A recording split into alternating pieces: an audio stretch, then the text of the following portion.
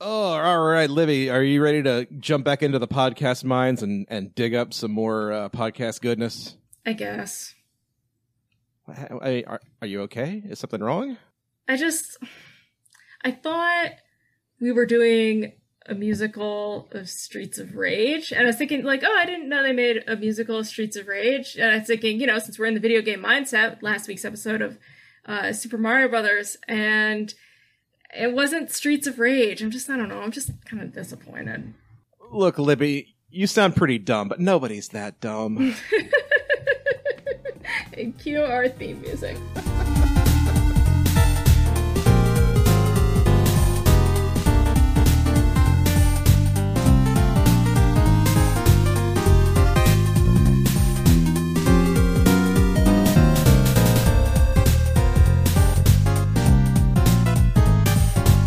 Hello, and welcome to another fantabulous episode of the OST Party. This is a movie soundtrack podcast where movie fans and music fans get together and have a rockin' good time talking about all of our favorite movie soundtracks. Hi, my name is Joseph Wade. I will be your co-host for this evening. Here with me tonight, as always, is my lovely and belligerent co-host, Libby Cudmore. Libby, I am so sorry that we got our wires crossed on this one. Hey, there is an upside. And that is that we can still make a Streets of Rage musical.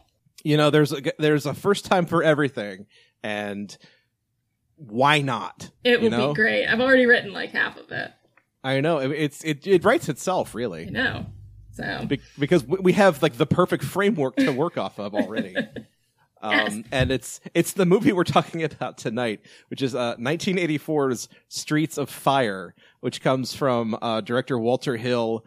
And was recommended to us by a listener Rodney, if you're out there listening. If you're out there listening, you might want to just turn this podcast off right now. Rodney, I'm sorry. We love you, but... Oh, boy. Just walk away, man. This episode's gonna be a rough one. Yeah. It's gonna be fun, though. We've got a lot to talk about with this. Oh, yeah. Streets of... See, I already almost goofed it up. Streets of Rage, right? Yeah, I know, right? 2 specifically is the best. Mm-hmm. I have that soundtrack on vinyl. It's amazing. Wait, what? Yeah, you didn't know that? No. It's on vinyl because the video game soundtrack vinyl market has kind of sort of exploded in the last year or two. I gotta go. Okay, well, I guess I'm just going to talk about this movie by myself for the next hour and a half. It's okay. I'm back. Oh, I'm back. Oh, thank God. I was about to say, so what did I think of this movie? But before we get into Streets of Fire, we do have some business to discuss from our last episode. Libby, take it away. All right. So our last episode was the Super Mario Brothers soundtrack. And you guys had a lot of fun with this one. We had a lot of fun recording it. But we asked what was the best song on the soundtrack. And with 75% of the vote, George Clinton and the Goombas covering Was Not Was, Walk the Dinosaur won the poll just by an absolute landslide. And I actually discovered something very interesting about this song, kind of after the podcast. Queen Latifah also recorded a version for Ice Age 3. What? Yep. Oh my God. I know, it's pretty depressing, huh? I mean, because you can't beat the George Clinton version. It's clearly the superior version. So, but you know what? You know what can defeat the George Clinton version? Money. I guess. Lots of money. I guess. Queen Latifah's version is not good. With 13%, the Divinyls covering Roxy Music's Love is the Drug. Okay. And then Almost Unreal by Roxette and Charles and Eddie's I Would Stop the World both came in at 6%. Real disappointing showing on Almost Unreal, I have to admit. Now, full disclosure, let's just talk shop for a minute. Libby, what'd you vote for? Almost Unreal. Okay, I voted for I Would Stop the World. So. Okay, so that every last one of you motherfuckers out there voted against us. Yes, and we always vote really just kind of to get the poll started. So nobody likes to be the first person, so... Excuse me, I love being the first person. You're that dude on the internet. That's me. All right. So... That's me. But yeah, so this was a lot of fun talking to people online about, because like as I told you in that episode, people like just pounced on that poll and that episode. They loved it. Like we got a ton of hits from that. It's yeah. great. So guys, thanks. And for those of you who like Streets of Fire, I'm really sorry about this. I feel really bad. I feel genuinely bad because people really love this movie, and it definitely has a cult movie vibe to it. But it's like Repo Man for new wave nerds. I think is the best way to describe it. I think it's more interesting than it is good. Yes. Is that the best way to put it, I guess? Because like I had a good time actually like digging into the production history of this movie, which is like a telltale sign that the movie itself is maybe not that great. Yeah, and it's weird because I actually did enjoy this movie in all of its sort of goofy glory. It reminded me, and as it kind of reminded you, of Miami Connection. Yeah. I really feel like this movie was the one they watched on the set of Miami Connection, because that's the kind of movie they thought they were making. Actually, when we finished it, I put on Miami Connection, and we got about halfway through it before my husband was falling asleep. But they would make a good double bill. It would. You know what this movie doesn't have, though? Friends for Eternity, Loyalty, Honesty. And also... ninjas. Motorcycle ninjas, specifically. It has have the motorcycles. It doesn't have the ninjas. No. So, oh man, Joe, why don't you tell us, to the best of your ability, what Streets of Fire is about? In a nutshell, Streets of Fire is a movie about like the sort of mythologized rock and roll of the 50s and like the whole like greaser biker culture that baby boomers kind of love to idolize in stuff like Grease and The Outsiders and this. But it's specifically about a character named Tom Cody, who is like your kind of archetypal drifter Western hero kind of guy. Trench coat and everything. Trench coat. And his weird Winchester. Like, everything. Suspenders and like and slacks combo. Mm-hmm. It is very Western. He's a man of few words, but he's a man of integrity. He's brought into town to rescue a rock singer named Ellen Aim, played by Diane Lane, because she's been kidnapped by Willem Dafoe and his gang of bikers, who are called, I think they're called, what are they called? The Bombers. And so Tom Cody goes on the mission to rescue Ellen, and along the way he amasses like this team of sidekicks that all join in this mission to basically like save the soul of rock and roll, damn it. Okay, that went a lot deeper than I thought. But I really think the real Streets of Fire were the friends we made along the way. Just kidding. Everybody in this movie hates each other. Yeah. Like nobody actually likes each other, and nobody really wants to be here is the thing I took away from it. Mm-hmm. But yeah, this movie, the whole reason this movie exists is basically because like once Walter Hill got a hit out of the movie 48 Hours, he kind of realized like I could kind of make whatever I want to now. What do I want to make? And the answer was he wanted to make a comic book movie, despite the fact that he didn't like comic books, but he also wanted to make it a love letter to everything that he loved about the 50s, including, but not limited to, and I wrote this down. This is from an interview with the co-writer. He wanted to include a movie featuring custom cars, kissing in the rain, neon, trains in the night, high-speed pursuits, rumbles, rock stars, motorcycles, jokes in tough situations, leather jackets, and questions of honor. Sure, comic books have all of those things, right? I guess. I don't know. This movie really, this is the kind of thing that a teenager writes. This is a teenager movie. This is what a teenager thinks of how a story is put together. And it's technically, like, it has a beginning, a middle, and an end. But as we're going to talk about, there's no tension. There's never any moments where you think, like, oh, they aren't going to get out of this. It is solved almost immediately. And that's it. Yeah, the conflict is resolved very quickly. And then the final hour of the film is just, look at these streets. Aren't they on fire? And it's a short film wrapped around a bunch of music videos, by someone who has never seen a music video. Yes. Like, I genuinely believe that's the case. Like, the people who made this movie probably weren't really big music people.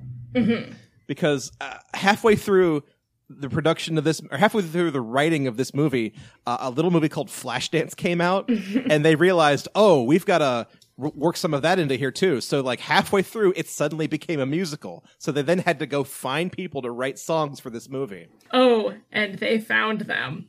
They sure as hell did. Although, speaking of Flashdance, Maureen Jean, who is the dancer, the real kind of androgynous dancer in the bar Torchies, was Jennifer Beals' dance double. Oh, I didn't know that. That's cool. I knew I recognized her from somewhere. And I was like, oh, right. So in the weird S&M country bar that's also maybe a gay bar? I'm not sure. Yeah, it's like a strip club rockabilly kind of warehouse. Leather bar. Yeah. It's like okay. So we're spinning out of control here. Let me try to bring this back in. I tried to write my one little synopsis for what this movie was. And I wrote down, this is a 50s rock and roll action musical with a very exaggerated 80s style where there are gunshots and explosions and sex everywhere, but nobody swears and no one gets killed and nobody gets naked. It's somehow everything and nothing all at the same time. That's a good way to put it. It's violently 80s. And I don't mean that in that it's violent. It's just that you look at this and you're like, yes, that is the 80s. You can't be like, oh, I think that's the 50s, or oh, I think that's 1998. You know it is 1984. You took literally everything I just said and distilled it into 2 words. I hate you so much. All right. However, the soundtrack of this it's interesting. I guess it's different, I guess, as they would say in the Midwest. Well, it's different. It's different. It's the reason people remember this movie. Yes. Sure. And there's a lot to it. It's just how it was put together. And in some incredibly baffling ways. Mm-hmm. It lasted kind of in the cultural conscience a lot longer than the movie did. Mm-hmm. Which I guess is as good a time as any to go into billboarding school for a minute. This won't take long because I didn't find a whole lot. Okay. So the album came out May 29th, 1984. It debuted at 129 on the Billboard Hot 200 album charts. That same week, here are the other soundtrack albums that were out on the charts. Number 1 was Footloose. Yes. In its 9th of 10 straight weeks at number 1. Which is interesting that you mentioned that, because the opening number, I wrote in my notes, extremely 80s, quasi-Footloose opening. It has the same kind of guitar riff. It does, yeah, absolutely. But then you get the soundtrack to Breakin', the prequel to Breakin' 2 Electric Boogaloo. Against All Odds with Jeff Bridges. Beat Street, which is basically off-brand Breakin'. Flashdance, The Big Chill, Indiana Jones and the Temple of Doom. Okay. The Big Chill Volume 2, and Spinal Tap all were above Streets of Fire on the charts. And then Streets of Fire kind of slides in there underneath. Okay. It spent 21 weeks on the charts. The week that it left the charts was the week that Purple Rain debuted at number 1. Yes, indeed. So it kind of hung around for a little bit and then disappeared. At the box office, though, the movie cost $14.5 million to make, and it only made $8 million. How is that one compared to Super Mario Brothers? Where is that on the Super Mario Brothers scale of flop? Ooh, that's a good question. Hang on, real quick. So Super Mario Brothers cost $48 million and it made $20 million. So that's relatively similar. Yeah, so not quite half. Both soundtracks have one kind of hit song that everybody remembers and some other stuff going on too. All things now will be measured by Super Mario Brothers. Yes. How many Super Mario Brothers is this soundtrack worth? One Mario Brother, but it's Luigi. That's pretty good, right? It's Luigi. So where do we want to start with Streets of Fire? I feel like I'm going to be calling this Streets of Rage all night. We're going to be calling, everyone just get used to it. We're calling it Streets of Rage. No, I think the best way is going to be going through the soundtrack itself. Okay. Rather than, because the film is a jumbled mess. This is true. So okay. And it goes, for the most part, song by song, as it appears in the movie. So... even though the very last song in the movie appears third on the soundtrack. Yes, and that would actually be, like, Blue Shadows appears earlier. But, so yeah. We're just gonna go song by song. There's not a whole lot to the movie, so let's just jump right in. All right. So what kicks off the movie? We start with Nowhere Fast, which is performed by Ellen Aim and the Attackers. That's Diane Lane. However, it is performed by a band called Fire Inc. Do you want to talk about Fire Inc. really quickly? All I can tell you about Fire Inc. is that it's basically a pseudonym for a bunch of studio musicians and also Jim Steinman, because the song was written by Jim Steinman. And if you're not familiar with Jim Steinman, just go and listen to basically any Meat Loaf song, because he wrote most of them. And when you hear this, let's actually play a clip right there.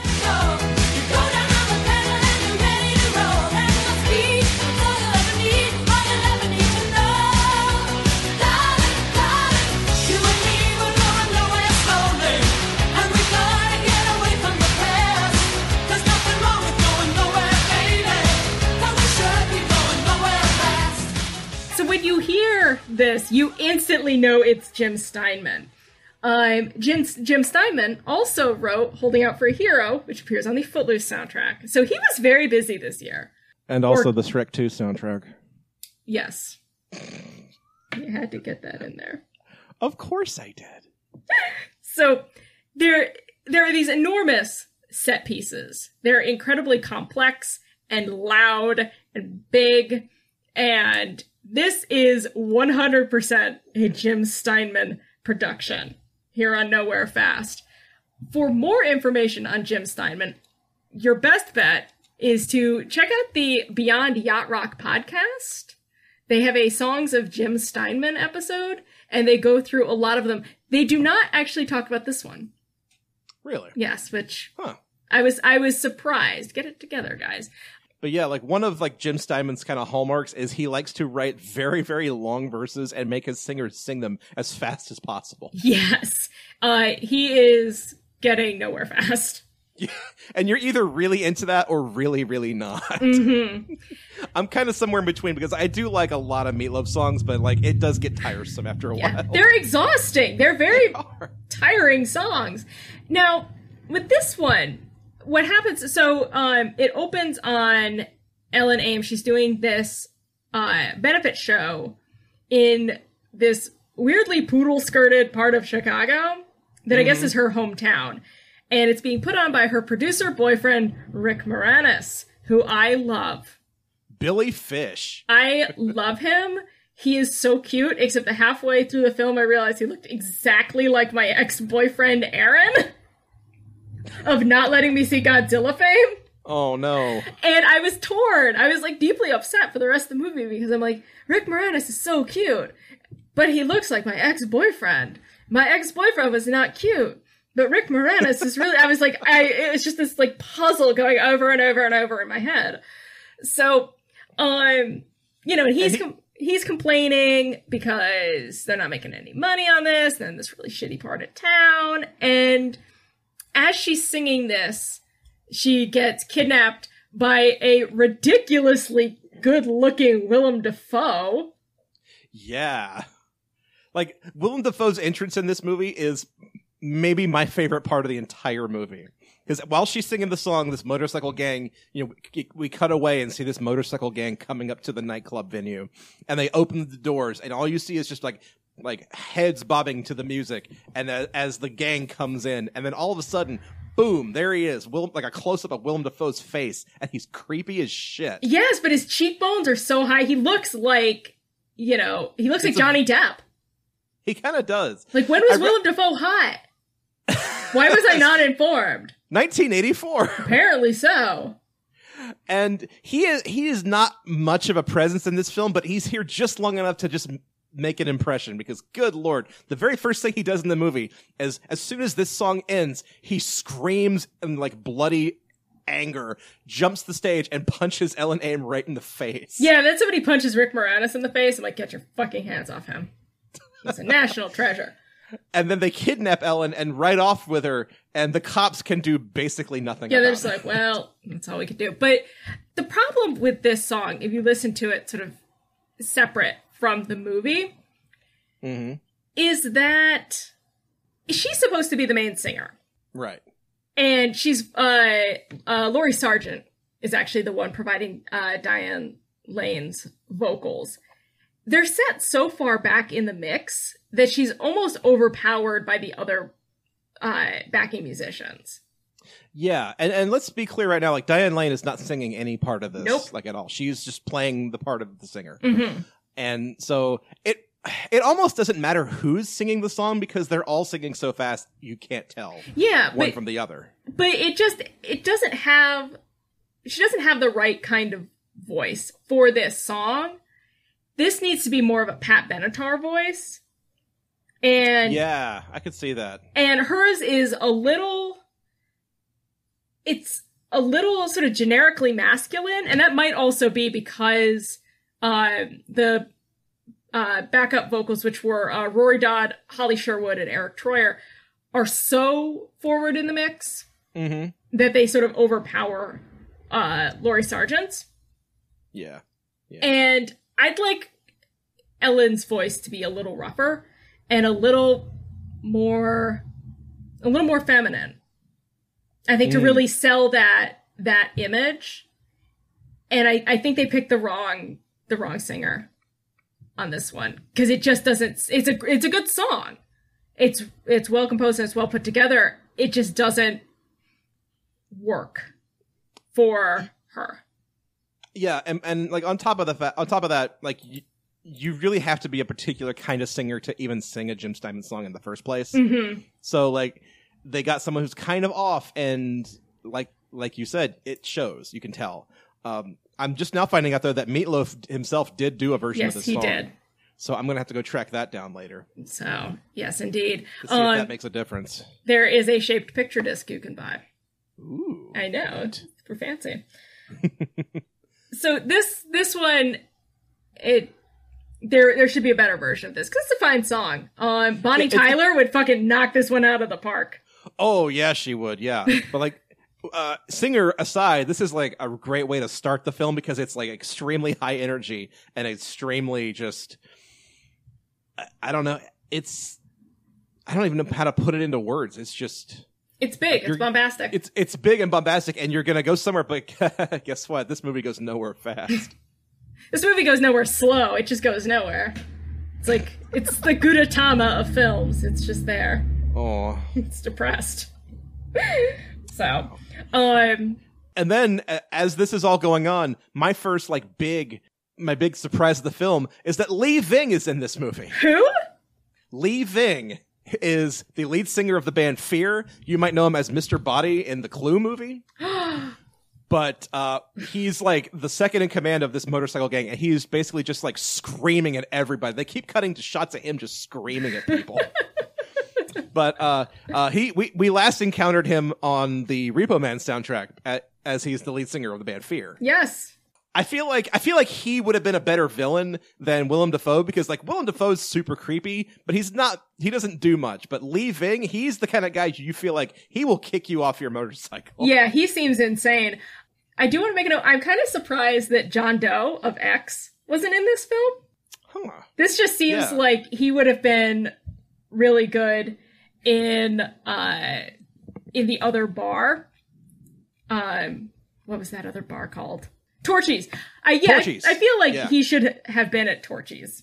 So maybe he wasn't. I mean, he was still with X at that point. So I don't think he broke into film until Roadhouse, or shortly before.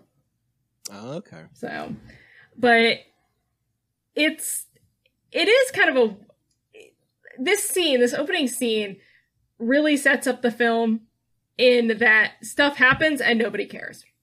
In that a singer, apparently a famous singer, is kidnapped in front of a couple hundred people, again, inexplicably dressed in 50s clothes, for a New Wave show.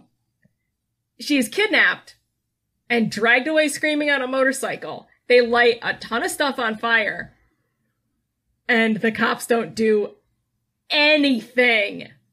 And nobody even seems to care. The next day, they're just sort of going about their business. It's like, man, what a bummer that thing happened last night, right? Yeah. Like, nobody comments on it at all. It's not in the papers. It's not on TV. They probably don't even have TV yet at this point in this film. But it's a non-issue. Mm-hmm. So it's going nowhere fast. So our characters have to take it upon themselves to rectify the situation.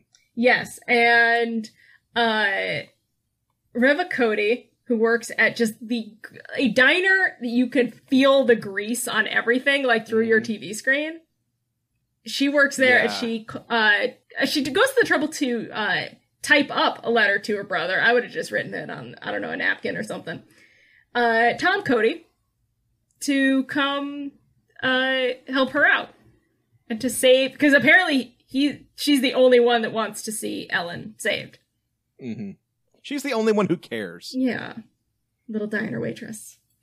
And I know this was filmed on the Universal backlot, because they famously had to build a tarp big enough to put over the entire backlot, because the whole thing had to be set at night. Mm-hmm. And this diner, I am like 95% certain, is the same diner from Back to the Future. It might be. Because they were both on the same like studio lot. So, I don't know. That's the kind of stuff that interests me when I watch these movies. So you think it's like the Cafe 80s and that same time? It's the 50s version of the Cafe 80s. Huh. Do you know? Please write into us. ostpartypod@gmail.com. Find us on Bob Twitter. Gale, I know you're listening. So. Oh, boy. Yes. So she brings in Tom to help save Ellen. And also, Ellen's boyfriend, Billy, is going to pay him, $10,000 to save her? Yes. Yeah.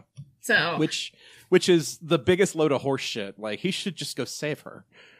Yeah, but I think when we were talking about this in our chat as we were watching, you came up with the best description of Tom Cody. Would you like to share that with our listeners?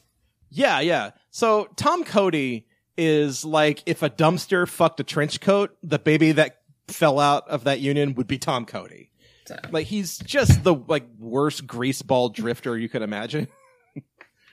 He just rolls into the film wearing a trench coat and suspenders and crappy pants, and he looks like he doesn't want to be here because Michael Perry probably didn't want to be there. Yeah, he's basically wearing, if I'm not mistaken, the same outfit that Tom Waits wore in All Gold Canyon. Yes. Yeah, really. More or less. Michael Perry is here. He's on a quest to find Mr. Pocket. Aww. And he doesn't want to do it at first, which is if you go to the hero's journey structure, which I think this kind of touches on and then immediately forgets, the hero has to reject the quest before he takes it on. So he doesn't really want to do it and then decides that he will, I guess, for the 10,000. Right. So they need to give him a reason to go get her. Like, oh, it's because she's his ex-girlfriend. That's not enough. He has to get paid to do this, I guess. But in the meantime, he also meets the MVP of this film, possibly any film. And that is McCoy. McCoy, played by Amy Madigan, who, if you're not familiar with her from anything else, she is, I forget the character name, but she's Kevin Costner's wife in Field of Dreams. Yes, and she is great, and we love her, and especially because in 1984, she is so clearly a butch lesbian, and it's I guess it's theoretically coded because she says, "Oh, you're not my type," and she's in the army, and she looks like she looks like McCoy. She looks like David St. Hubbins from Spinal Tap. Yes, and she's super tough and she's super butch, and that, I guess, they couldn't just come out and have her say like, well, yeah, I'm a lesbian. But she clearly is. And I love that. I think that's the best. I kind of wanted to see her and Ellen run off together at the end. Actually, you know what? No, fuck Ellen. Ellen doesn't deserve her. We're going to get into that later. Her and Reva. Okay. I was going to say Baby Doll, but whatever. Sure. I'd be good with that too. Yeah. I'm good with Baby Doll. Baby Doll Fine. Played by, I don't know the actress's name, but she was also Dottie in Peter's Big Adventure. Elizabeth Daily. Yes. Yeah, she's great. E.G. Daily, so. Why would you put her in a movie like this and not have her sing? I know. That's insane to me. She shows up 2/3 of the way through the movie and just tags along and does literally nothing. I know, except be cute. I mean, that's enough, really. But, so we're straying so far from the soundtrack. It doesn't matter. Meanwhile, during all this intro build-up stuff, Bill Paxton shows up. Yes, the in late the same great Bill scene, Paxton. Yes, the late great Bill Paxton, where he's telling Tom Coney all the stuff that's been going on. It's like, man, I got beat up trying to save your old girl last night. He's a ton of fun, and I kind of wish he was in more of this movie too. Yes, this movie has so many good side characters, and all of the main characters, including Billy Fish, are the worst. They're all garbage. Except for Cody, except for McCoy. McCoy is a hero. This is a McCoy Stan podcast, everyone. Absolutely. McCoy cast, here we go. McCoy ahoy. That's the name of the show. No, every character that this movie is about sucks. Mm-hmm. Every character this movie is not about is the best. Yes. After we're going to jump around in the film because the soundtrack does. So they've broken her free from Torchies. And they're wandering the streets of fire, which are also streets of rage, as we've established. But not the streets of Philadelphia. No. And do these streets have names, or are they streets with no names? That's a good question. I really don't know. I really, really don't know. But as they're walking through what is either a street or a nightclub, I actually can't tell. They are showing a video of Ellen Aim and the attackers. And yes. She is performing the song Sorcerer. Let's hear a clip.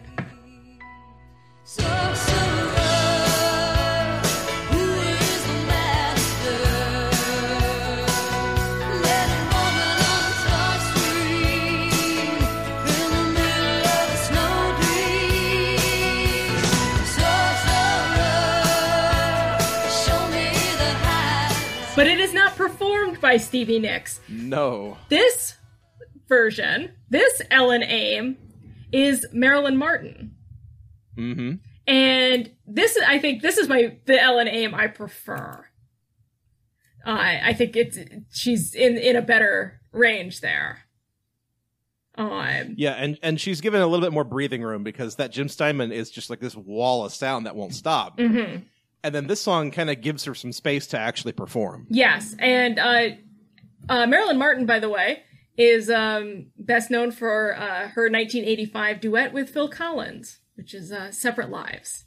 Ah. So, Stevie Nicks, though, is on the backing vocals of this. Now, I just want to ask, why would you put Stevie Nicks on backing vocals? She's motherfucking Stevie Nicks. She's a legend. She is in the Rock and Roll Hall of Fame twice. That's how great she is.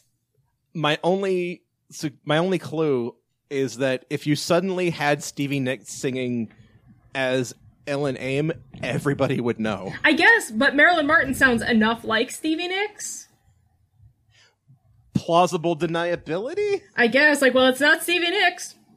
Yeah, well, it sure as hell ain't Stevie Nicks. Which then opens the question, why not have Marilyn Martin sing all of Ellen's things? That's a good question. Because I really don't know. Because later, Maria McKee sings one of Ellen's songs. Mm-hmm. So we have three different vocalists for Ellen. And then at the very end, they bring back the original vocalist again. I do not understand it at all. It doesn't make any sense. further proves my theory that they kind of made this movie on the fly. Like, they didn't think about the musical part of it until it was way too late. Mm-hmm. Because, like, most of the songs are fine. It's just, then you have to incorporate them into the film, and that's not as elegant as some of the songs on their own are. Mm-hmm. And this stands alone as a soundtrack. I mean, it's pretty cheesy 80s. It's extremely Jim Steinman. Mm-hmm. But it works. You could listen to this. It's a perfectly decent soundtrack. Like, I didn't skip anything. No. Like, listening to this. So, I would agree. So, yeah.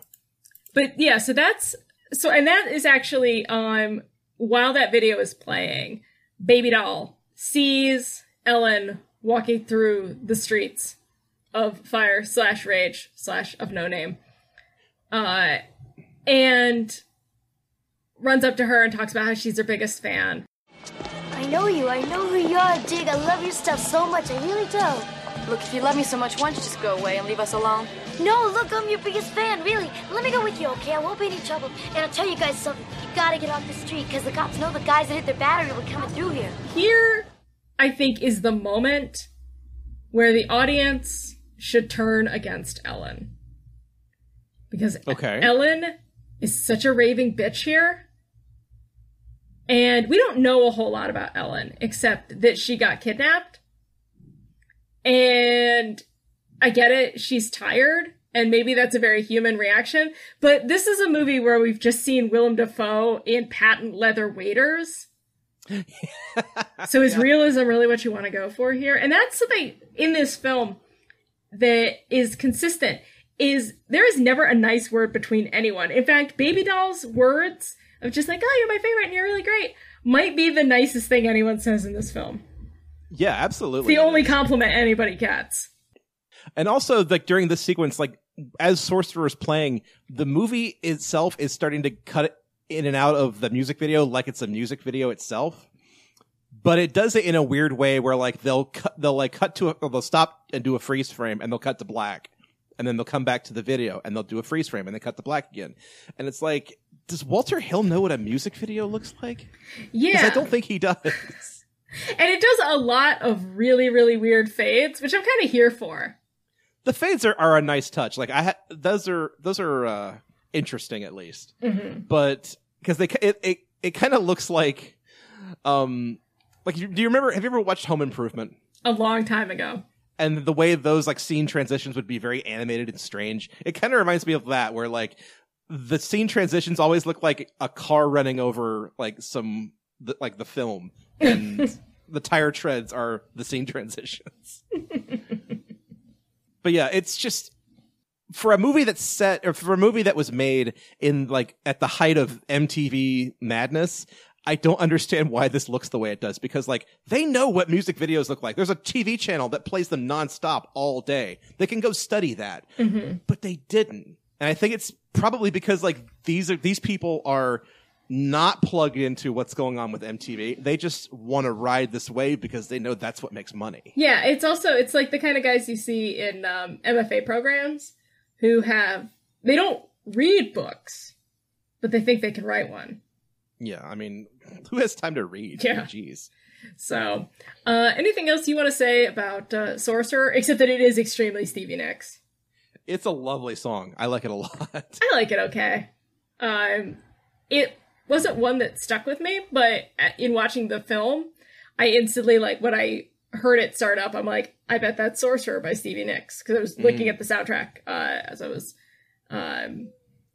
watching. I was like, yep, that's it. Uh-huh. So the next song on the soundtrack is, for whatever reason, the song that ends the film at the end of the credits. It's The Fix performing Deeper and Deeper. Let's go to a clip.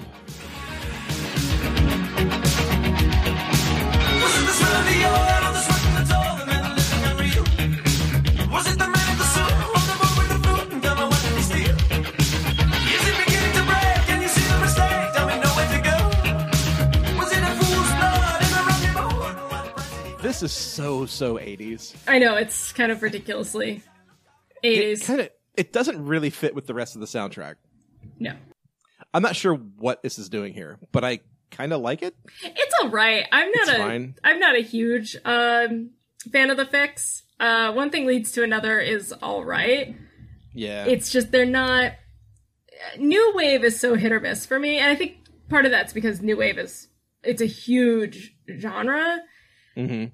This stuff doesn't do it for me.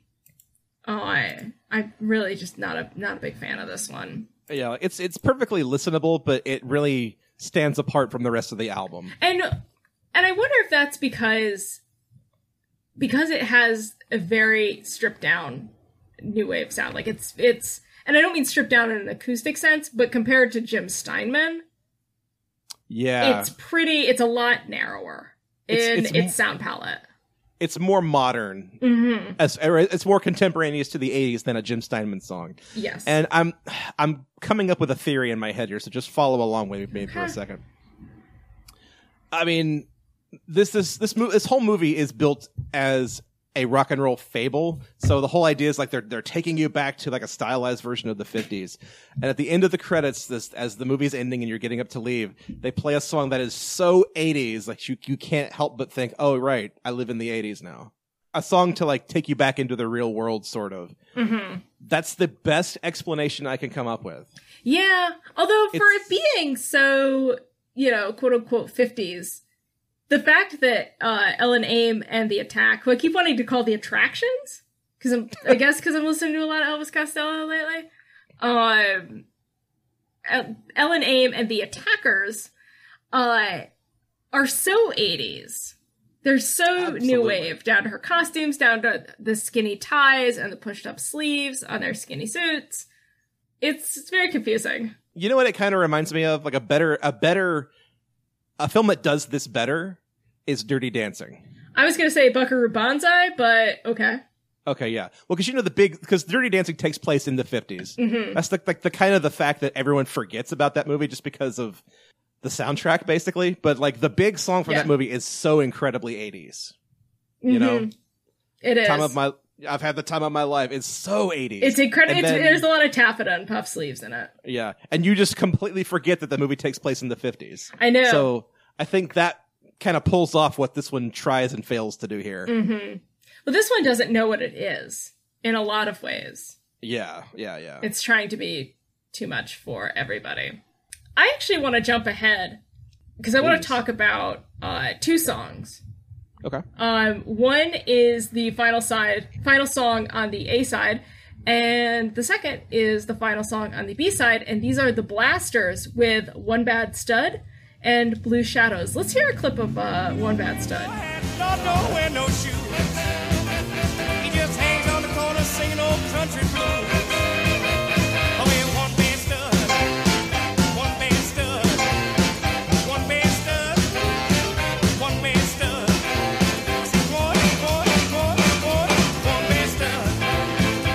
This one plays in Torchies, which is the leather bar / honky tonk / strip club / S&M club / secret gambling paradise. I don't know. Again, this is a very confusing film. So Torchies is located in the Battery, which is the, I guess, bad part of this already clearly shitty area. It's the warehouse box factory district. I don't know. I guess. And this takes place supposedly in like a dystopian Chicago. Yeah. And it looks it because you have the trains, that run above the city. Now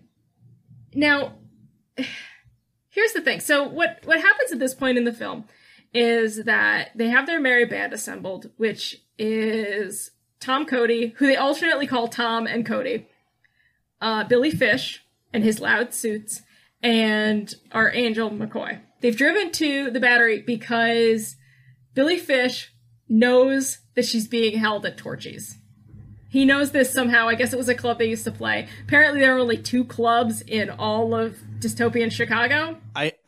I know the cops don't do anything in this movie, but like if he knows where they kidnapped her to, why doesn't he call the cops? I don't know. Or why don't the cops say like, oh, maybe we should check Torchies? It would cost him $10,000 less to call the cops. I know. So they drive there. Everybody insults everybody just constantly. It's pretty unpleasant. And McCoy goes in to do recon yes, because they don't know her. mm-hmm. And she is... so some random guy just comes up and hits on her, and she plays along because this is the best thing to do in this situation. And she takes him to a back room and promptly puts a gun in his face and then kicks him in the nuts. She is we stan a legend. We are not worthy. We are not worthy of McCoy. We are not. And she busts up a poker game, and all this time, Willem Dafoe whose name is Raven, by the way. Yeah, that's not Eric Draven. He's from The Crow, another dystopian nightmare of a film that is iconic and beloved for some reason. Streets of Fire is The Crow of the 80s. Let's not go crazy here. But he is wearing what can only be described as patent leather waders with no shirt. And he looks like he weighs about 98 pounds. Yeah. Like, originally, I misheard. I thought that somebody said his gang's name was the Farmers. And when I saw him in this getup, I was like, oh, that makes sense. That makes perfect sense. And he's kidnapped Ellen, and he's holding her. He's tied her to a bed. You know, you're making things real hard on yourself. You act nice, you and me fall in love for a week or two, and then I let you go. Nobody gets hurt. Which is such a deranged thing to say, and delightfully so, but also, dude, she's not worth it. Not really, she's no. She's not really worth that kind of obsession. You kidnap this girl to do what to God knows what to her for a week and then let her go? Come on. Well, I guess he feels like he can because the cops aren't doing anything. Well, I guess so. The cops in this reminded me of Samurai Cop, where they cut to his partner and he would just be nodding, like, in a different room. That's what this... Just, like, the cops did nothing. Like, everything that happens in this movie, in front of the cops, they just look at each other and shrug and go, oh. Yeah. And they drive off. Yes. To go get a donut or something. I don't know. They're not even corrupt, they're just lazy. Yeah. But, so, they break in, and they rescue her. They have done nothing else in this. This is 45 minutes into the movie. Meanwhile, Tom Cody is going to go and cause a distraction. His distraction, shooting motorcycles until they explode. And they explode. Like the title Streets of Fire, that's not a joke. Yeah. Lots of things explode in this movie. It's pretty wild. But nobody gets killed. Like they were very consciously trying to avoid like an R rating, so nobody dies from this motorcycle explosion fest, which is ridiculous. Yeah, it's kind of great. Later, they drive a van through some motorcycles, and they also explode, and it's amazing. There's fire everywhere. So, like, with this motorcycle explosion, like, in the midst of all this, McCoy rescues Ellen, and they escape. And then Tom Cody is causing this destruction outside. And then Cody and Raven have their initial, like, meet cute in front of the fire, where Raven, like, walks through the flames, and he has this very, very demonic kind of entrance. Like, I wish that were the entrance to his entrance to the film, because it's so good. Yes. But even then, like, it's just like they kind of stare each other down, they do nothing, and then Cody escapes. Yeah. And all this time, so when they're in the bar, the Blasters, who are a rockabilly group, are playing, and they're playing live. These two songs, One Bad Stud and Blue Shadows. Blue Shadows is all right. One Bad Stud is great. I love rockabilly. Despite my better judgment, I love it. And rockabilly had kind of a resurgence in the 80s as we started to see this like 50s fetishization of pinup culture and hot rods. You had the Stray Cats, obviously were kind of the big one. And the Blasters were one of those bands that kind of hopped in. Yeah, I don't know too much about these guys. Like, I've heard of them before, but like this is really my first real exposure to the Blasters. Yeah, and the other what acts like this are sort of more known as is cowpunk. Okay. Which is that kind of it's that subgenre of rockabilly that has a little bit more of a punk sound, of a new wave sound. Yeah, like more of an edge to it. Yeah. Mm-hmm. So, which I kind of dig. I'm into it. Yeah. Yeah, and they've also appeared in. They've had songs in From Dusk Till Dawn, Bull Durham, Miami Vice, 6 Feet Under, Jackass 3D. Oh wow. Marin, and the show Mayans. So their music is still being used. Good for them. Yeah. That's the sign of like a good longevity is when you get to be like a psychobilly kind of retro act and you're still being brought back in like 2018, 2019. Mm-hmm. That's really cool. Yeah. And actually 2012 they recorded an album that featured a duet with Exene Cervenka of X. Oh wow. Whose ex-partner John Doe, as we've established, was not in this film, although he should have been. That's true. That's correct. Yes. So. Oh boy. Yes. That I would have to say probably One Bad Stud is my standout track on this one. Yeah. Blue Shadow is pretty good too. But yeah, I tend to agree. One Bad Stud is the standout. And because it's a little more high energy. It's got that sort of classic rockabilly sound that we think of. Yeah, I think Blue Shadow sounds more like it would have been a Chuck Berry song, and it seems a little more just like straight down the middle. Mm-hmm. What's odd is as they're playing One Bad Stud, there is this stripper that we've established is just doing a very, very weird dance.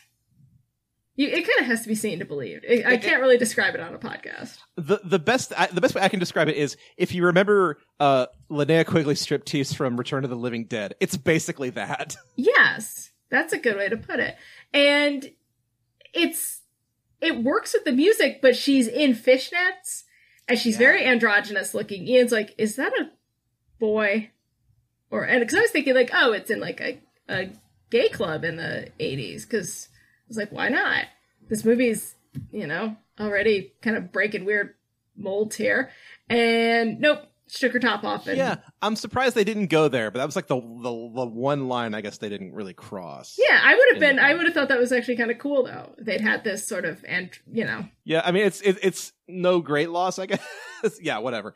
Also, with all this, a part of the movie that we forgot to mention was Ed Begley Jr. is also in this movie for one scene. Really? They're going to Torchy's because they know that's where Ellen is being kept. And then this guy, Drifter, just pops up out of nowhere looking like he slept in the trash. And it's Ed Begley Jr. And he tells them exactly what they already know. Yeah. And then Tom like elbows Fish and says, pay him. And then Begley goes, yeah, pay me.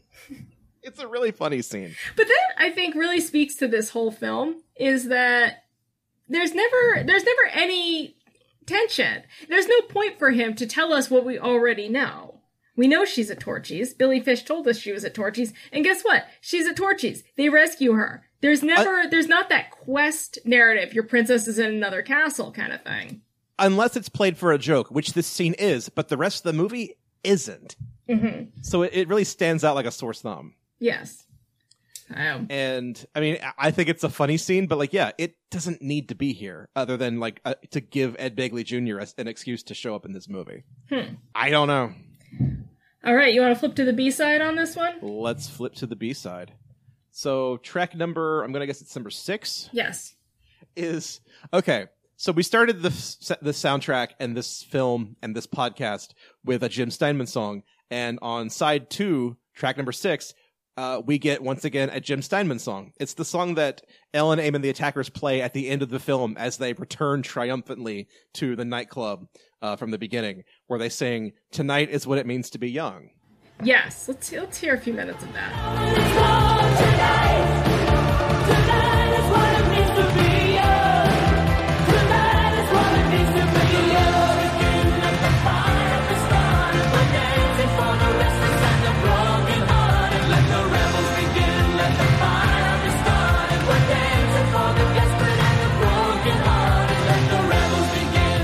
It sounds like every other Jim Steinman song we've ever heard. Tonight, that's what it made to be young. Now, I kept thinking this song was Only the Young from the Vision Quest soundtrack, and that's by Journey. That was what, like, in my head, I was hearing when I was trying to think of Tonight is What It Means to Be Young.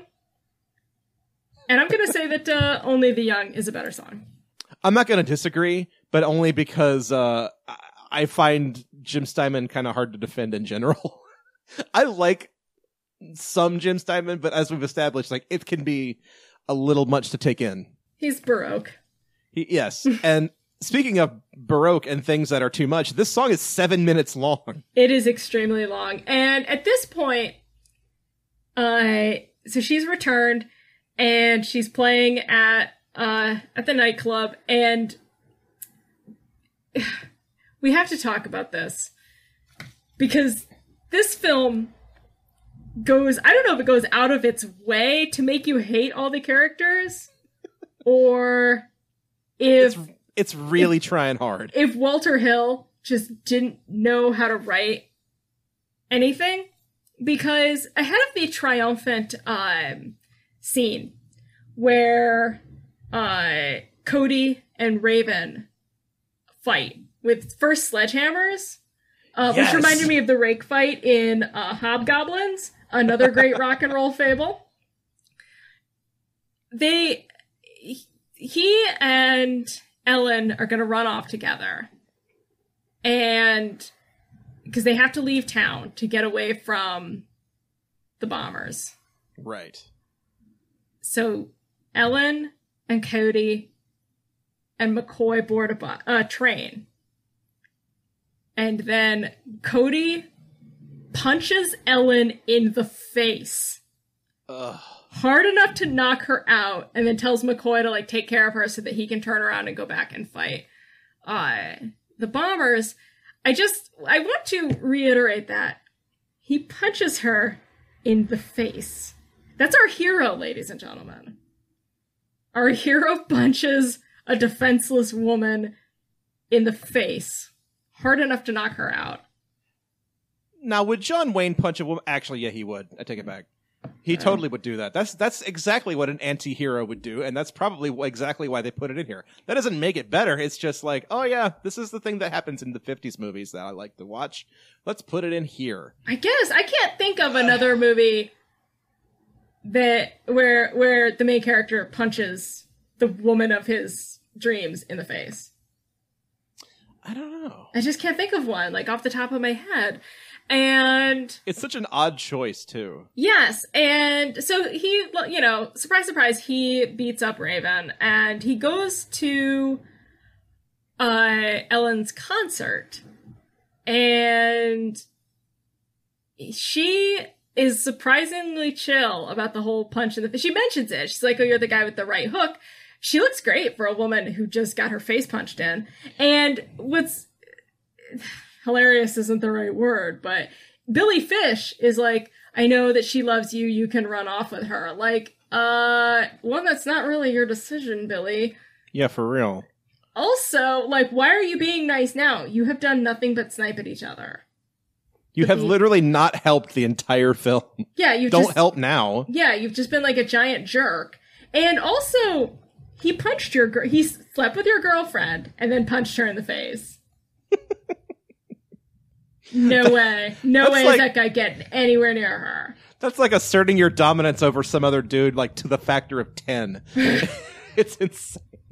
I mean, I'm just surprised he didn't, like, after all that, just, like, whip out his dick and pee in Billy Fish's mouth. Like, fart in his face. Like, go to his house and steal his dog. Yeah. Feed his dog. Okay, now your dog belongs to me now. Oh, also, I'm engaged to your mom now. Also, I punched your dog in the face. Like, it's so weird. It's this weird display of, like alpha and beta masculinity that I don't understand. It's just like just this straight-faced aggression for no reason. Yeah, and it's also this is the Room of musicals. Yeah, and speaking of The Room, like, none of these characters know how to read one. Yes. Yes, and But- so All right. they have their parting words, and he's gonna like walk off and Look, I know you're gonna be going places with your singing and stuff. And I'm not the kind of guy to be carrying your guitars around for you. But if you ever need me for something, I'll be there. And so then she sings Tonight Is What It Means to Be Young, and he and McCoy drive off. And luckily McCoy reminds him, like, I'm not your you're not my type. And I think he just needs like a big flashing sign that's like, lesbian! She is a lesbian! She does not like men. You are not her type because you are a man. She's a lesbian. But it was the 80s, so. It's the 80s, and we didn't talk about stuff like that. Yeah, well. But It's 2019, motherfucker. We're talking. Fair enough. I'm not going to complain. Yeah. Anywho, so Tonight Is What It Means to Be Young is performed again by Fire Incorporated. Ellen and her band, and also the Sorrels, which we haven't really addressed yet, all perform this song together. It's like this. It's the best way I can describe this. It's like the big dance party at the end of every cartoon you've ever seen. Except like 2 or 3 of the main characters aren't there to help dance along, and it should be everybody's on stage singing this song, but it's really not. It's just like the 2 groups playing together, which is fine, I guess. But I do also want to point out Jim Steinman apparently wrote this song in 2 days because they realized they weren't actually going to be able to use the Bruce Springsteen song Streets of Fire, which forced them to completely rebuild the entire concert set, have Jim Steinman write a song, rush it back to the studio, and get everybody on the same page to like reshoot this entire ending. Because, whoops, Bruce doesn't want to play ball with us anymore. Oh, and also, it still managed to be a 7-minute long song. Yeah, yeah. And the story goes that when Steinman turned the song into the producers just cursed his name because, like, God damn it, why are you so good at this? And he's like, I don't know. I'm Jim Steinman. I'm Jim Steinman, motherfuckers. Fight me. So, I got meatloaf money. I don't need to do shit. Yeah.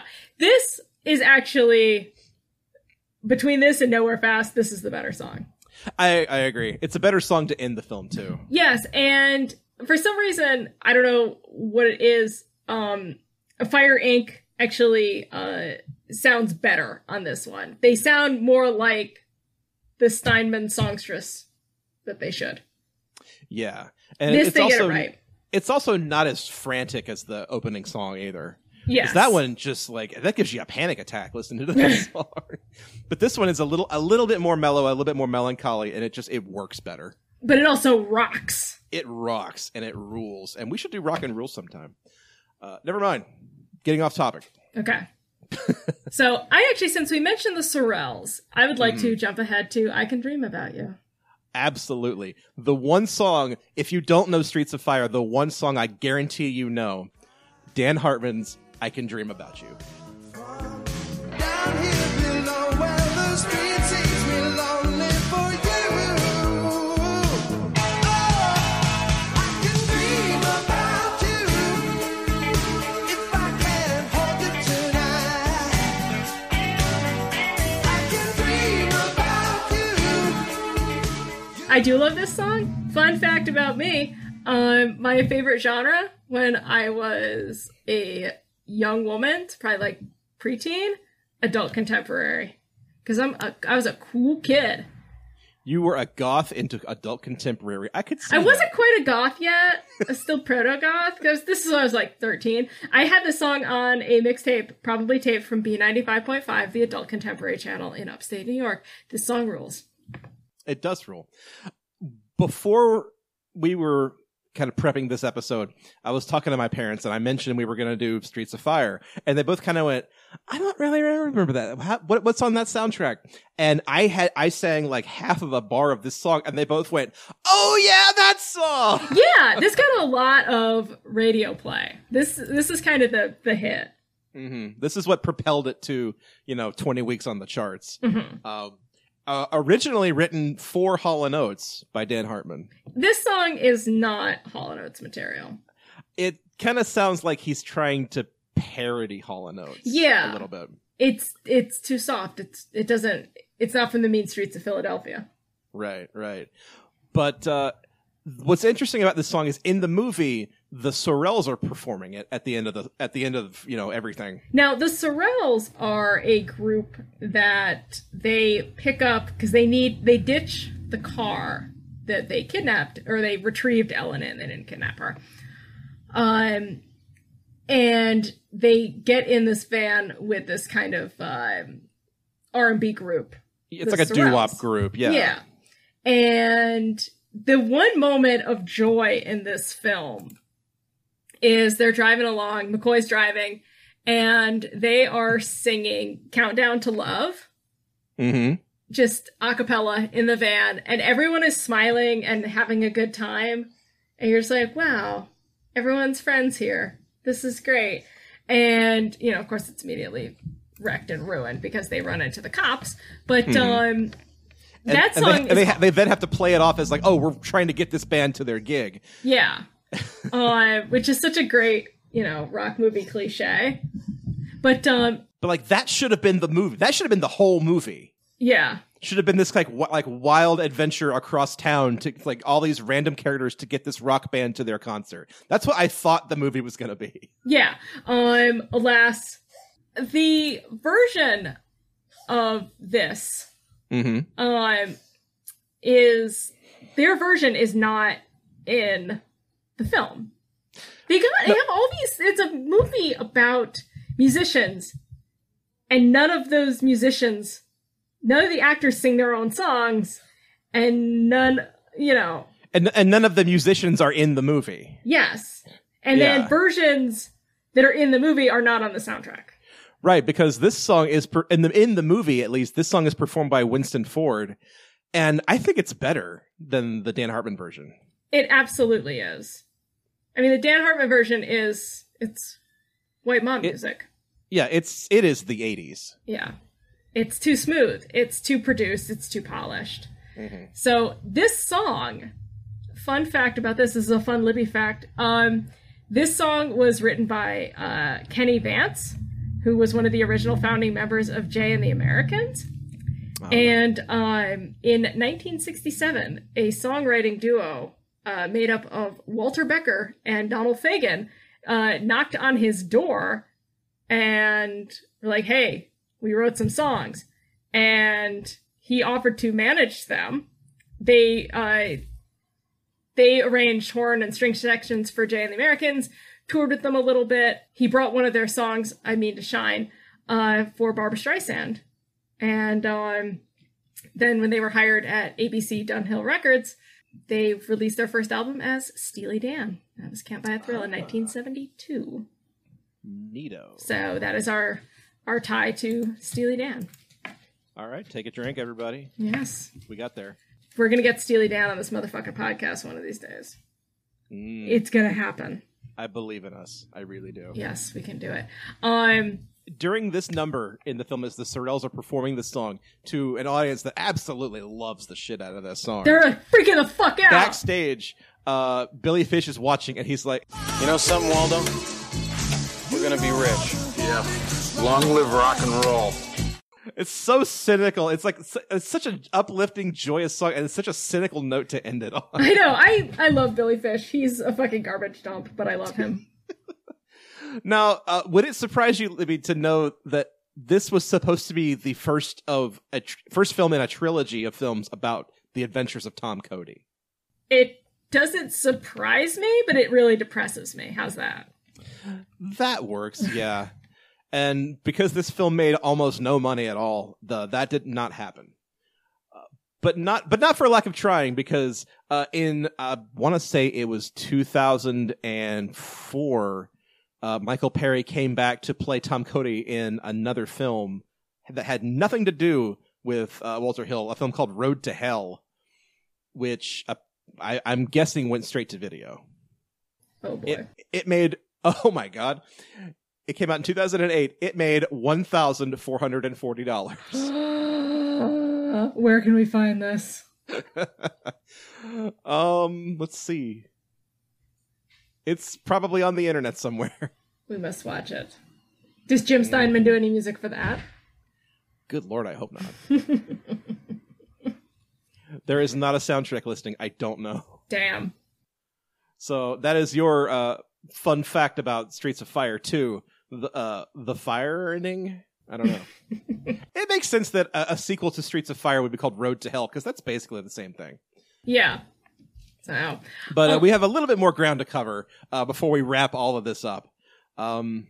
Specifically, one last song, because we kind of talked about all the others. The one last song we need to cover, I guess, is Never Be You by Maria McKee, which appears as... So once again, Tom is reminiscing about Ellen. This is kind of after this is right before. This is when he knows he has to go and rescue her, and he's reminiscing about the times when Ellen used to sing on stage. And he's remembering her singing Never Be You, which is a song that was written by Tom Petty and one of his heartbreakers. Yes. And it shows. Yes. It's a very Tom Petty song. It is extremely Tom Petty, which means it's very good. It is a good song. Yeah. And it is sadly wasted. And this is, Maria McKee is our, I guess by this point in the film, our second Ellen Aim. Yes. She's the third Ellen Aim on the soundtrack. Well, let's play a clip. Yeah, let's go ahead and listen to it. When I knew you were mine, since you let me down, I'm hard to be around. I don't know what I'm gonna do. It can never be you. It can never be you. I really think this movie is like if anything else, this movie, it could be a good case study for like studying like authorship in music, because the songs that are written by like famous musicians really, really sound like those musicians. Mm-hmm. And something about that fascinates me. Like as much as you know, auteur theory as can be applied to film. You know, Spielberg films always look like Spielberg films. Hitchcock always looks like Hitchcock. Like there's just something about a Tom Petty song that just you can just hear it coming a mile away. Mm-hmm. And this is definitely one of those songs. Well, what are some of the hallmarks? What would you say that like? Well, like, you know, like every Jim Steinman song is going to have like a breathless verse and chorus. Every Stevie Nicks song is going to kind of sound like you're wandering through a field. I guess that kind of describes Tom Petty too. Yeah, but it's a little more grounded. Hers are a field on the ethereal plane. That's true. And his are more like overgrown. His is more like a cornfield on the side of the road, kind of. Yeah, but not in a John Cougar Mellencamp way. No. We hate that guy. So, which I thought was interesting then that they had a woman singing this. Which we haven't experimented with women singing Tom Petty enough. I don't think so. Like it works better than you would think it does. Mm-hmm. Like Tom Petty already kind of has. I'm not going to call it a feminine voice, but kind of. It's very nasally. It's very nasally. Thank you. It's kind of a nasally voice and kind of a high. Exactly. And so it makes sense that it would work with a female singer. Mm-hmm. I think. I don't think Barry White could sing a Tom Petty song. No. You know? But Stevie Nicks probably could. Actually, well, I mean, they duet it together. So there you go. Yeah. So I'm not Absolutely. dragging my heart around. Stop dragging my heart around. Yeah, stop dragging my heart around. I appreciate that you knew that just right off the top of your head. That's what I'm here for. That's what we pay you for. Yep. So, how would you rank that? Okay, so if we think about Ellen Aim and the Attractions as a band, we've got Nowhere Fast, Sorcerer, Tonight's What It Means to Be Young, and Never Be You. Rank them. Ooh. I'm going to have to say Tonight's What It Means to Be Young is like number one for me. It's right there. I think Never Be You would be number 2, Sorcerer 3, Nowhere Fast 4. I'm going to go with Tonight Is What It Means to Be Young, Sorcerer, Never Be You, Nowhere Fast. Okay. So we're basically on the same page. Yeah. I see, as a band, I feel like that means they have like an incredible range, because they can, good Lord, they can do all kinds of stuff. But, at the same time, something about this band strikes me as, phony, because maybe they just farm out all their songs to other musicians, or they steal from other musicians. I don't know that this band wrote those songs. I don't think so. The other thing is that if they're supposed to be a new wave band, Tom Petty and the Heartbreakers are very much a rock and roll band. Yes. Fleetwood Mac is a blues band. Yeah. And Jim Steinman he's like musical theater, like retro musical theater sort he's of rock rockabilly. opera kind of thing. He's rock opera man, yeah. And so nowhere do they have any the only new wave that really appears on this would be The Fix. Yeah, and they don't play the band does not play a Fix song. Like, they don't play anything resembling like Talking Heads or Blondie or anything like that. It's all like kind of 50s throwback kind of music. Yeah, and that's where the Blasters come in with that rockabilly. But it's lumped into new wave, and new wave is so much of what we think of as like the 80s is sort of categorized under new wave. Yeah. But the rockabilly thing and not being played, it's confusing because the rockabilly songs aren't played in the section of Dystopian Chicago where they're all wearing poodle skirts. That's a good point. Yeah, it's played in the leather bar. I guess that's a more 80s section. Why are there poodle skirts in the movie at all? Like, it's that rock and roll fable thing again. But like, that's kind of the only time it's really ever reinforced. Yeah, this movie is baffling. I think it just really comes down to it is baffling.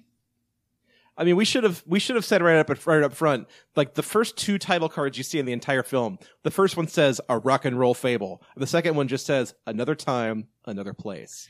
So that gives them free reign to like do 80s stuff and 50s stuff and mash them together, which is kind of what a lot of the 80s was like weird 50s nostalgia filtered through just mountains of cocaine. But it doesn't really gel in any kind of way that's interesting. Or any way that's even stylized. You've got a bunch of extras from Bye Bye Birdie, and then a bunch of extras from The Outsiders. Yeah, or The Crow, which obviously was going to be another 10 years. But so you're not really sure what is actually happening because the two never blend consistently. Yeah. And so you just get all of these things sort of thrown together. So you get a movie that's very modern in its look and its feel and production, and then you get like a very retro kind of stylized 50s throwback in the musical side of the film. But you mash them together and it just I don't know. It's jarring. It is. And it's not even it's an not authentic look of the 50s.